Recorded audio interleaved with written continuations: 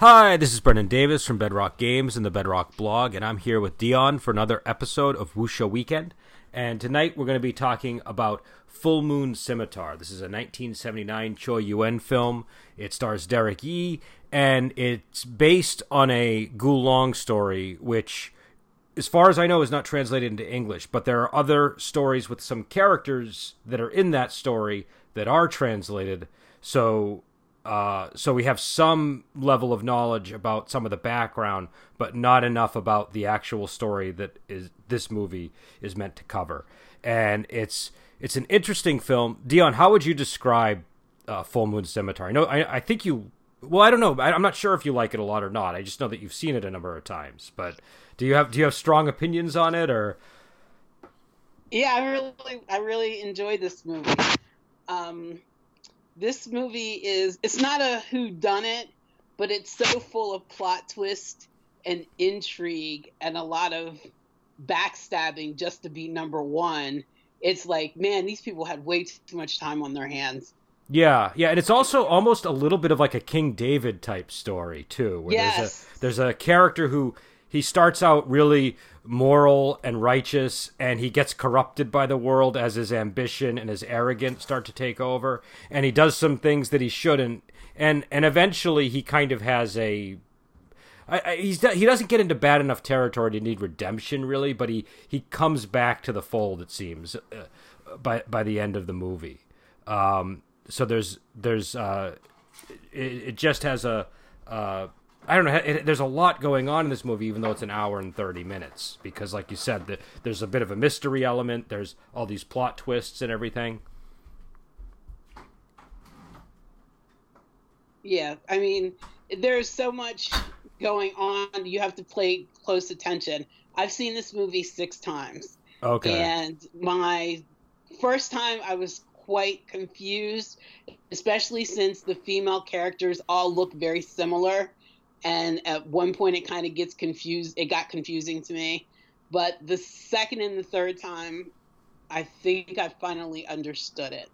Yeah, because there's like a scene in the middle of the movie where there's another character that's dressed like her, and so number one, there's going to be spoilers from this point on because you can't talk about this movie without spoiling things. But there's a character that is also masquerading as a fox spirit, which we find out later on in the movie is not really the case. That's just kind of a veneer that is, put over this organization that's living in this sort of hidden area. Because if anybody's ever seen Death Duel or Swordmaster, they're part of this evil. I think it's called like Devil Church in some translations and Black Cult in some other translations, but they're part of like a nefarious organization that in this story is less nefarious and just kind of trying to seclude itself from the martial world. And other people that are maybe presenting themselves more righteously, like a member of Wudang sect and a member of I don't remember what sect he's from, but the Invincible Eagle character, they're actually the real villains, you learn by the end of the film. And it's essentially kind of like a martial love story where one of the characters goes astray and eventually comes back, is how I would describe it. So what did you think, Dion, about the whole setup initially of, this guy? Because you get a lot of movies and books like this where you have a character who is having duels with lots of people and is constantly winning. But I guess the little twist here is that he's deceived by one of the bad guys, and he's defeated and humiliated, and his whole reputation is ruined. And then he finds a new path when he meets this woman who's pretending to be a fox spirit. I like Derek Yee's character, and I like his arc. I mean, you don't want to see someone that is just flawless the whole entire movie and completely righteous, because we know that rarely ever happens. This portrayal is very human in that Derek Yee's character rises, falls, rises again, falls, and then rises again. And that's just the cycle of human life for us. So his character is very realistic. And seeing him so arrogant, the movies that I'd seen him in before I had watched this the first time, he was never really arrogant. So seeing him as an arrogant swordsman was a bit off-putting the first time, but you kind of get used to it and you understand it, and he's warned that it will happen, and he doesn't think it's going to, like all arrogant people do. But I like the way the story presents itself and is set up with him not being the totally righteous character that people think a hero is. 100% pure and righteous the whole time. I thought it gave him a lot more layers as a character. He went through a lot in an hour and a half. Like, there's definitely... Yes, he did. It probably could have used more time, but I feel like if you watch these kind of movies, you're accustomed to, number one, knowing that there's more depth because it comes from a book or something. Right. And that you're sort of just supposed to keep up with it. Do you know what I mean? So it, especially in Choi Yuen films, where he really tries to cram the whole story into a narrow space. But you get used to that rhythm after a while, and I actually kind of find it a little enjoyable because it's like efficient storytelling. Do you know what I mean? It's like you get epic levels. That's why I invoked King David, because there's an epic sort of almost mythic quality to his arc, but it's all done in such a short span that, I don't know, it's a real exciting evening of viewing, I think. Yeah, it's a really great hour and a half. You don't ever get bored with it. There's nothing that's long and drawn out. Sometimes they have the slow paced scenes, but this is all not going at a too fast of a clip. It's a perfect clip for what needs to be told, but you are expected to have some kind of relationship with the source material in order to be able to keep up with the fast pace in any Choi Yuen movie, because he does try to compact so much material in such a short time. And the more of his movies that I watch, the more I become accustomed to his pace. Yeah. And I've gone back and read some of the source material so that when I go and read or watch the movie again, then I have a better understanding and it's easier to focus and keep track of everybody and what's going on. But you have to have some kind of knowledge of what's going on in order to keep pace and not get lost. Yeah, and I think it's also it's one of those things where not all this stuff is available in English, so sometimes you really have to go scrounging for the information as well as something to say. But it's definitely worth doing. And some of it is available in English. Like I said, Death Duel, you can find that novel translated on various websites from fan translations. And as long as you're willing to read the stuff on a fan site, you'll get the information that you need and you'll still get the story. And even with a book like this, you can kind of put the pieces together by going to synopses here or finding like a wiki page in Chinese and then putting it on a translate page or so. You can get the information, but it takes a little bit more effort. So what did you think of the backstory with the third young master it's interesting, Derek Yee actually played that character in Death Duel. And so in this one it's Yu Hua playing the character, which actually felt very appropriate because he's 20 years older here and he's a much different character at this point. When we knew him in Death Duel, he was still in a little bit of a playboy phase, even though that was coming to an end, right? Yeah. And now he's achieved this more magnanimous state where he is the most wise character in the whole setting. But you have this backstory with him and the aunt and the Crescent Moon Blade and a poem on the Crescent Moon Blade. And I think, I don't know, it's classic Choi Yuen style and classic Gulong, but I was curious how you felt about those details. I love Death Duel. Death Duel is one of my favorite movies. And Swordmaster, you know how I feel about Swordmaster, that Derek Yee remakes this movie, but he's not in it. But it's an awesome movie. So if you ever need to, just check it out. The Swordmaster. But I love having the details from the death duel come over into Full Moon's Scimitar. It's just, I mean, they're separate stories, but they're connected stories because they're 20 years later, and it wouldn't seem right to not include some kind of symbolism or a character or two from the past to connect the two stories. You wouldn't necessarily get that the two stories are connected unless you have those little symbols. I thought that they were a wonderful touch. I love the blades are my favorite part of the movie. I love the poems that were inscribed, and it's a heartwarming love story that turns tragic, sort of, but not totally tragic in that the lovers die, but just that their relationship had to completely crash and burn. But it rises like a phoenix and comes back. Well, we should talk about that relationship momentarily.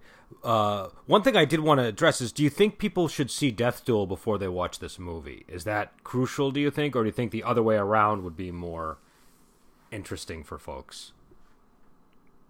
I think you should watch Death Duel first.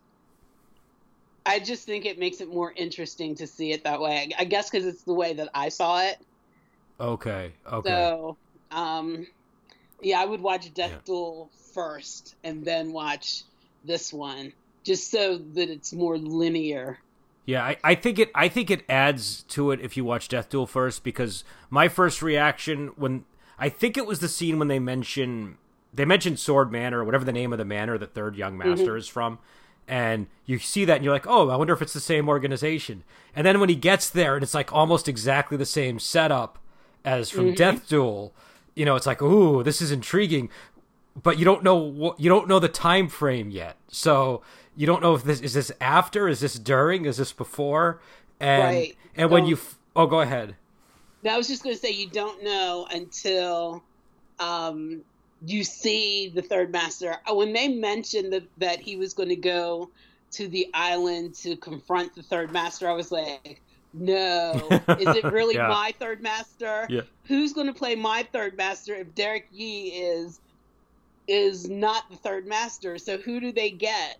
And is it before he becomes famous, or after he becomes famous, or what's happening here? So it just keeps you on the edge of your seat, because you got to know. Yeah, you really want to know who it is. And I mean, you're right, he is the perfect choice to play a 20-year older young master. And it's not a cameo. Like, I think in was it Magic Blade? I remember there's a movie. No, I think it's Swordsman and the Enchantress. I can't remember, but one of those movies. There's a. I'm getting an echo for some reason. I don't know. My earphone came out. Oh, okay. Oh, that explains it. So there was a cameo, I think, from like one of T. Lung's characters and somebody else's characters from another Chou Yuen movie, but it was all in one scene, and it was kind of not crucial to the plot. But here, it's actually part of the plot. It matters, right. And so it just has a lot of weight. It has a lot of emotional resonance, and you really buy the whole Third Young Master character because you know who he is. I think you would buy him anyways. Like if you watch this and you haven't seen Death Duel, or you haven't read Sword of the Third Young Master, or you haven't seen Swordmaster, you'll still get that this guy is impressive. Like, that won't be lost on you, because Yu Hua at this point in his career he's got a lot of charisma when he plays roles like this. Mm-hmm. But it really does add more to it if you know who the guy is. It's sort of like if you were watching a later Star Wars movie and Vader showed up or something, and you didn't know who he was from a previous film. Do you know what I mean? Right. Or you know what? If he showed up in a different franchise and you didn't know who he was, something like that. Right.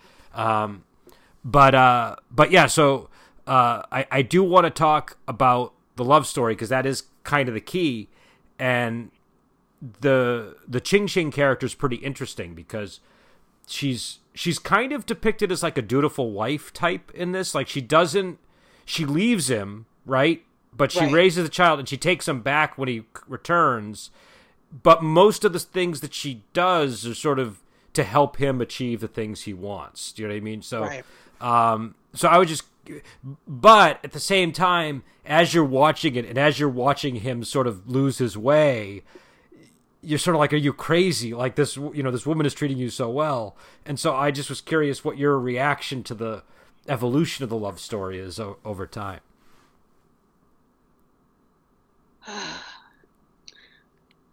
The wife. I loved her character because I thought that she was a strong female character. Mm-hmm. She wielded the weapon very well, and I love her moves. But as a person, I thought that she did the right thing. You stand by your man and help him achieve, but then when he wanders from the path that he's on and becomes arrogant, then you do have to separate yourself. And I think that she was not the dutiful wife in that, because most dutiful wives would have stayed, because Okay. he even That's takes fair. a second wife but promotes her to first wife, and that was just completely wrong. Yeah. So she did what she had to do and left and raised the child where she knew her moral compass was, and he had lost his.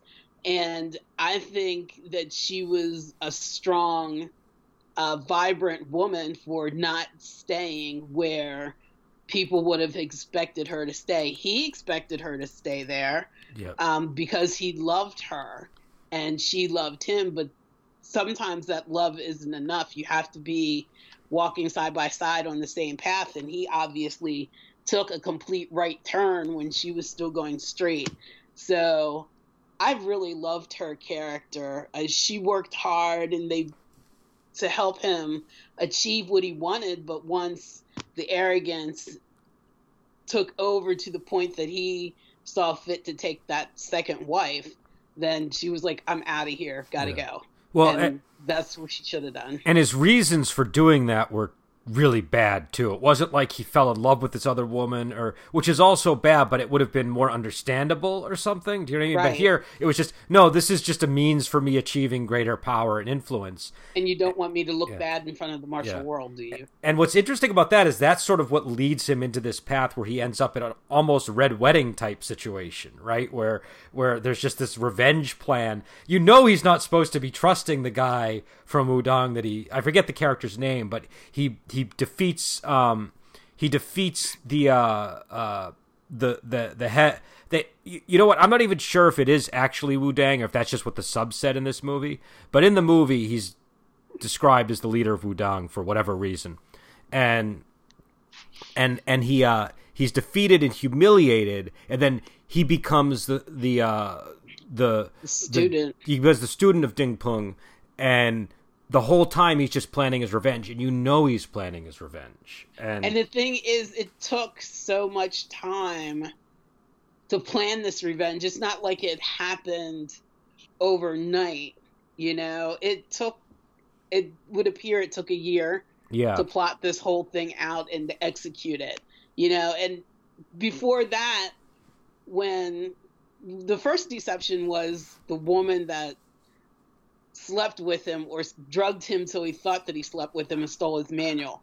And then the next one, when they did the whole fox spirit trick, that had to take some planning too, because he was gone in the world in between for such a long time. Yeah, I think it was at least a year that he was gone, at least. Right. So he was there a year, and then he comes back, and this whole big trick. It's just the amount of time that probably passed in the whole entire movie in an hour and a half is like, I mean, would you say like 4 years? I mean, I don't know. I'd have to go and actually pay attention to the time elapses, but it definitely feels like that's a reasonable amount of time that could have been covered by this. So it's just a lot of planning to go through these tricks to bring down the downfall of your rival, and then not to expect it to happen to you is just like, what? Could you Yeah. be that clueless? Well, and there's so many deceptions throughout the whole movie. It's just like everybody kind of has a trick under their sleeve, and even like the way he meets his wife, you suspect that that's part of the plan. Like he staged that ambush perhaps to. Do you know what I mean? Like, because it was the same guys that attacked him at his when he first opened up his manor house. You know what I mean? Right. The guys with the coffins. And so you're like, well, this guy would have known who they were, so maybe he planned with them in order to encourage some kind of romantic relationship between him and the woman, right? So, not 100% sure. It could just have been that those guys were being sneaky, but that was a thought in my head. And even if it wasn't, that ambush itself was saturated with deception. So, and you have the one in the opening where the woman steals the manual by sleeping with him, and then you have the woman where they do the same trick, like you were saying, which I thought was brilliant. That was a real, like, if the movie had ended there, it would have been fun. Do you know what I mean? That would have been fine. That would have been plenty, because that was a real sort of good revenge scheme, and it worked. But then there's this whole other portion of the movie after that because of his rise to power, and I don't know. It's just an interesting film. It has a lot going on in it. It has the love story. It has stuff like the red wedding element, like I was saying. It has the watching this character rise to power in the martial world, and then it also has all this stuff going on with the third young master, I guess the third old master now, who is who kind of swoops in at the end, and you have this battle where things about the martial world are revealed and settled. I don't know. I just and again, it's a little over an hour and a half. It is an hour and 34 minutes. So it has 4 extra minutes that we're maybe not accounting for, but still, that's a really short time frame for all the stuff that goes on. And the more of these movies I watch, the more impressed I am when you get all of that inside of a short span of time. Do you know what I mean? And it doesn't feel rushed, because sometimes the movies feel absolutely rushed, where you wanted to see a little bit more of this, or you wonder, how did that happen, and why did it happen, and how did that get set up? But there's none of that in this movie. I mean, it was so well done that it's wrapped up in a neat little bow at the end. I mean, the clan, the once evil clan that became the Hermit clan is really the good clan, ends up being back into their hermit life at the end, because they've destroyed the evil people that were after them. So it's like it all gets wrapped up in a neat little bow at the end. Our couple is together with their baby, and I mean, usually there's some kind of something left hanging, but here it's not. And I don't feel like I have any questions. Well, we might have that one question that we're not sure of, but I don't really think that I have any questions left that are not answered at the end of the movie. And no, and what did you think of the Song Jiang character, Norman Chu's character, the assassin who was dressed in red? He had this really, it was like red and a light blue, and it looked really nice. I liked his outfit. It was a very good selection for an assassin. What did you think of that thread? Because that's another element that we just totally, didn't even address. I like Norman Chu character. He was an assassin. He picked the wrong person to be the assassin for. It ended up killing him.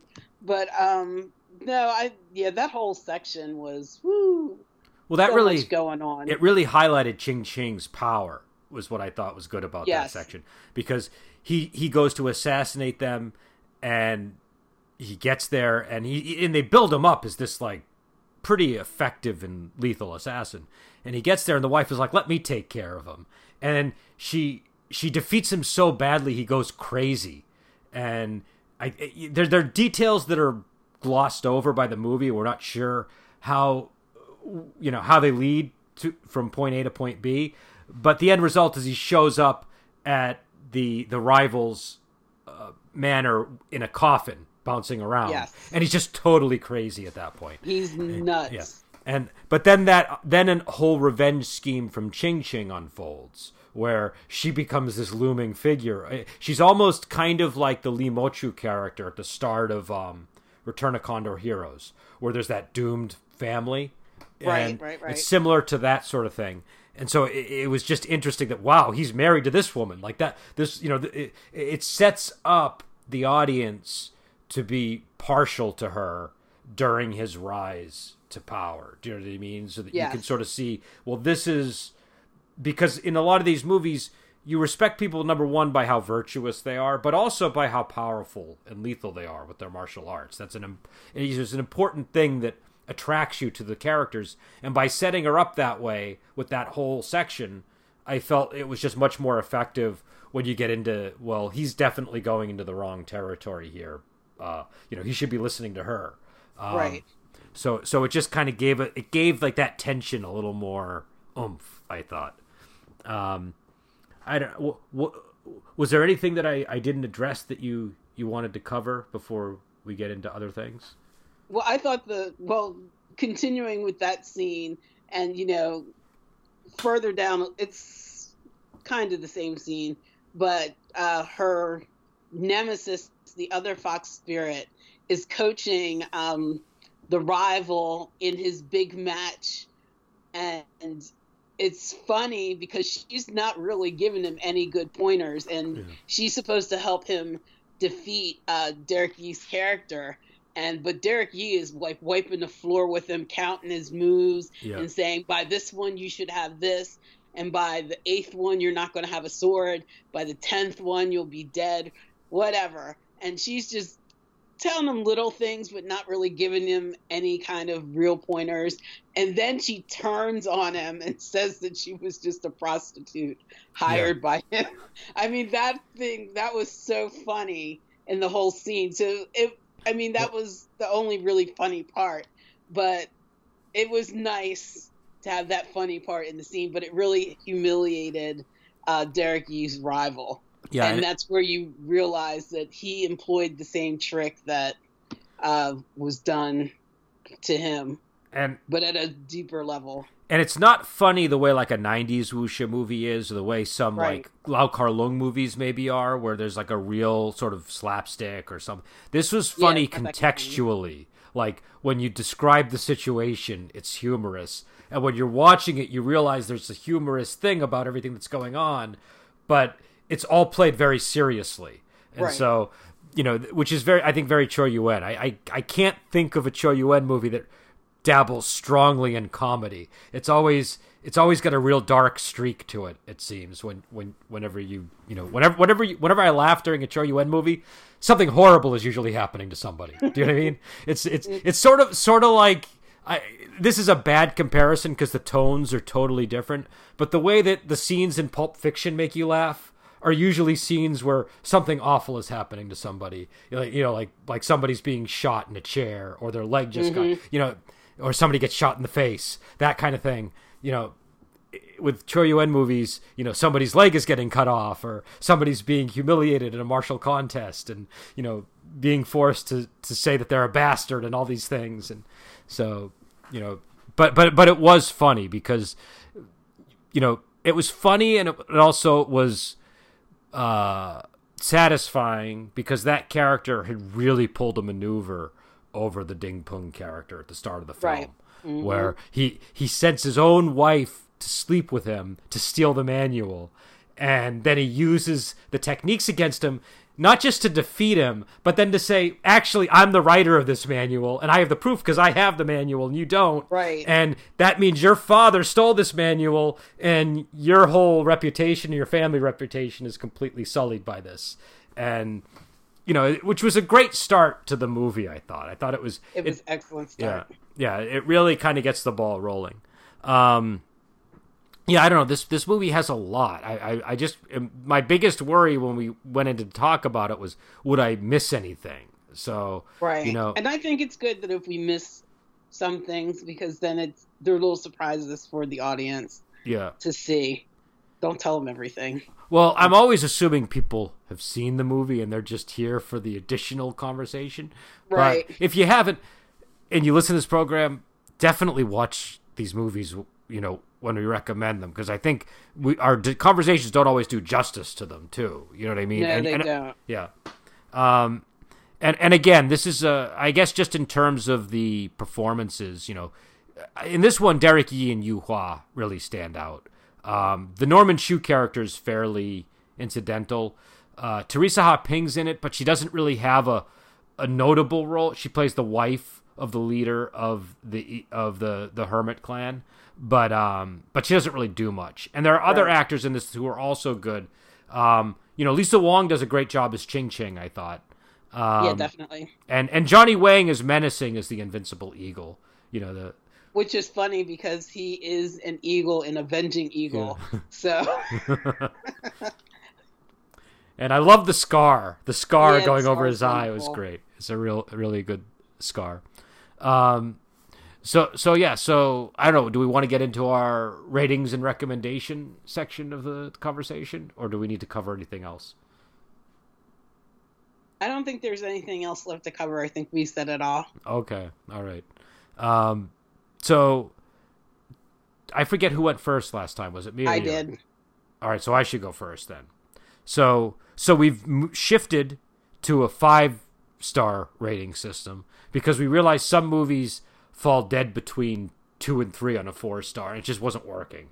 There were some movies where it was breaking our heart to either underrate it or overrate it. So 5 is what we're going to be going with in the future. I think that's, well, I could have done an easy job with a 4-star system with this one too. So I'm going to give this one 4 out of 5.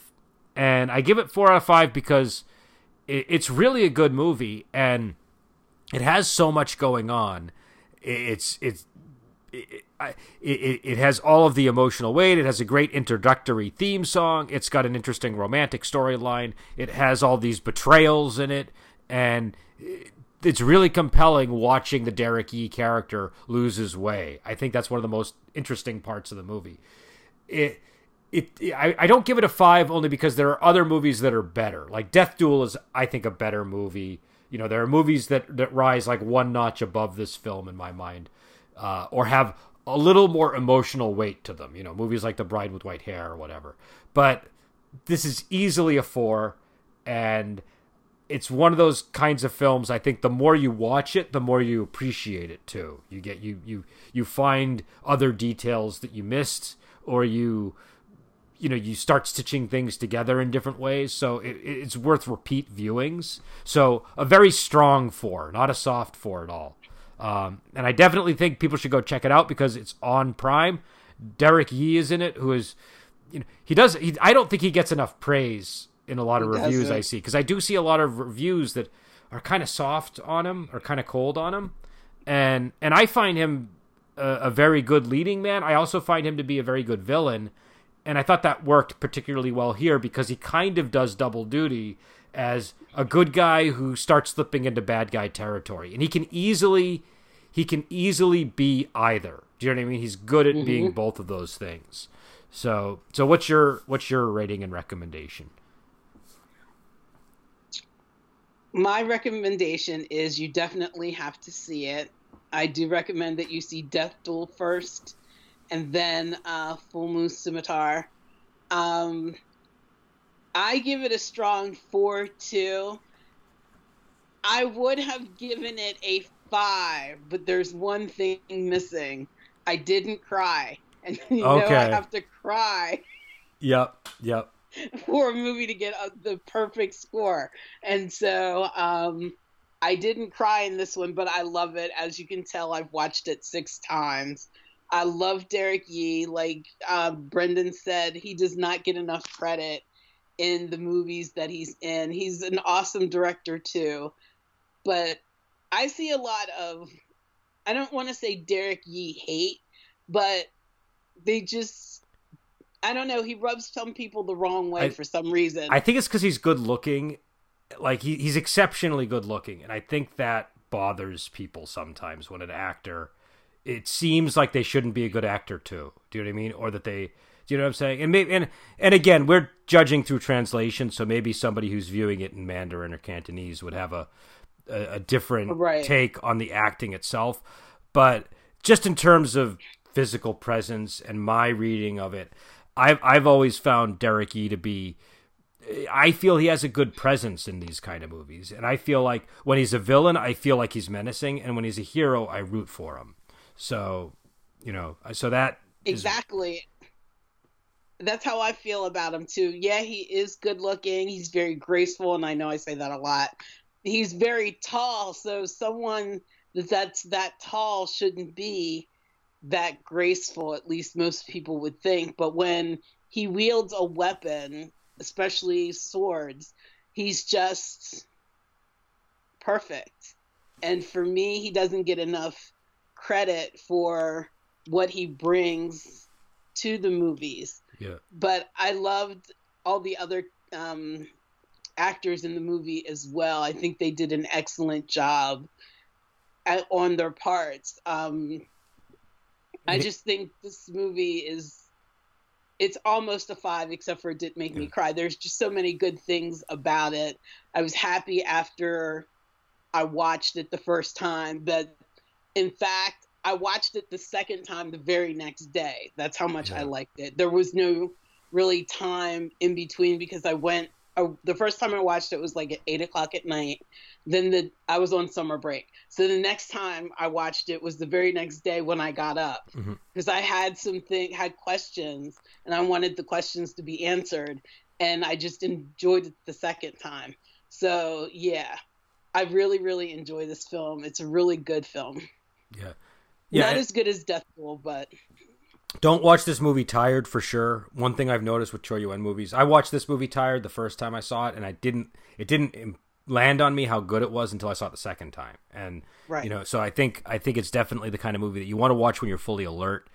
And I think that's true of most Choi Yuen movies, because even films like Heroes Shed No Tears or Killer Klowns, I think there's so many characters and stuff. If you get really, really lost and you're sleepy, you're going to rank the movie lower than it really warrants. And the biggest criticism I normally see of a Choi Yuen movie is there are too many characters doing too many things and I can't keep track of it. To which I say, don't worry about that. Just kind of keep up with the movie. Like, you don't have to follow everything the first time. I think this one's easier than most of his films to do. I don't think you're going to, like, this is at least a movie where all of the characters line up pretty seamlessly. There's not like a lot of question marks that you kind of have, like you said, you watched it again, but like you don't, to understand the basic storyline, I don't think it requires 5 viewings or anything crazy like that. So definitely check it out. It's on Prime. We've been trying to pick movies that are on Prime or Netflix so people can watch them. So, when we recommend a movie, hopefully it's one that you'll have access to. And this is one that if you have Prime, you can watch. I don't know about its availability on DVD right now. A lot of these movies are getting harder to obtain on DVD. And if you do obtain them, it's one of my big annoyances is they're often bootlegs which is fine if you want a bootleg. But the issue is when you don't want a bootleg and you go and you buy a movie, and you're expecting the real deal. Yeah, it's very annoying. And the reason is Amazon does a terrible job of policing that. Like, it's all like there are. Oh, I apologize. My medication alarm went off. The reason for that is that Amazon, they have sellers on there that sell the real movies. But for whatever reason, the people that sell the bootlegs have been allowed to undercut them, I think, by selling them at a slightly lower rate, and then they've dominated the market. And then before you know it, the real DVDs aren't even on there anymore. And the bootleggers always use the covers for the real movie. They often obscure what the production company is. And I know we're supposed to be talking about the Full Moon Scimitar movie, but I think it's important because the reason we do this program is to help spread word about really great wuxia movies that we think don't get enough attention. And it's great that they're on Prime. Like, I give Amazon points for that, but I deduct a lot of points for the fact that they they really make it hard to get the real film sometimes because they just don't crack down on the bootlegging enough. And I don't need them to remove the bootleggers if that's a problem. I just want them to easily make them identifiable so that people who want the real DVD can get it. Right. But yeah, so again, it's Full Moon Scimitar. It's 1979, so it's got all the things that go with a 1979 Zhou Yuen film. A lot of sets, which I love. I think Dion loves too. But some viewers might have to adjust to that. The pacing is a certain way, all those kinds of things. But it's definitely worth checking out. And we'll be back on next week with another episode. I'm also going to be putting up this part 2 to the Chinese Odyssey movie that we did. We had a second discussion for the second movie, and I just haven't posted it yet. So I'll be posting that up too. And until then, we will talk to you later.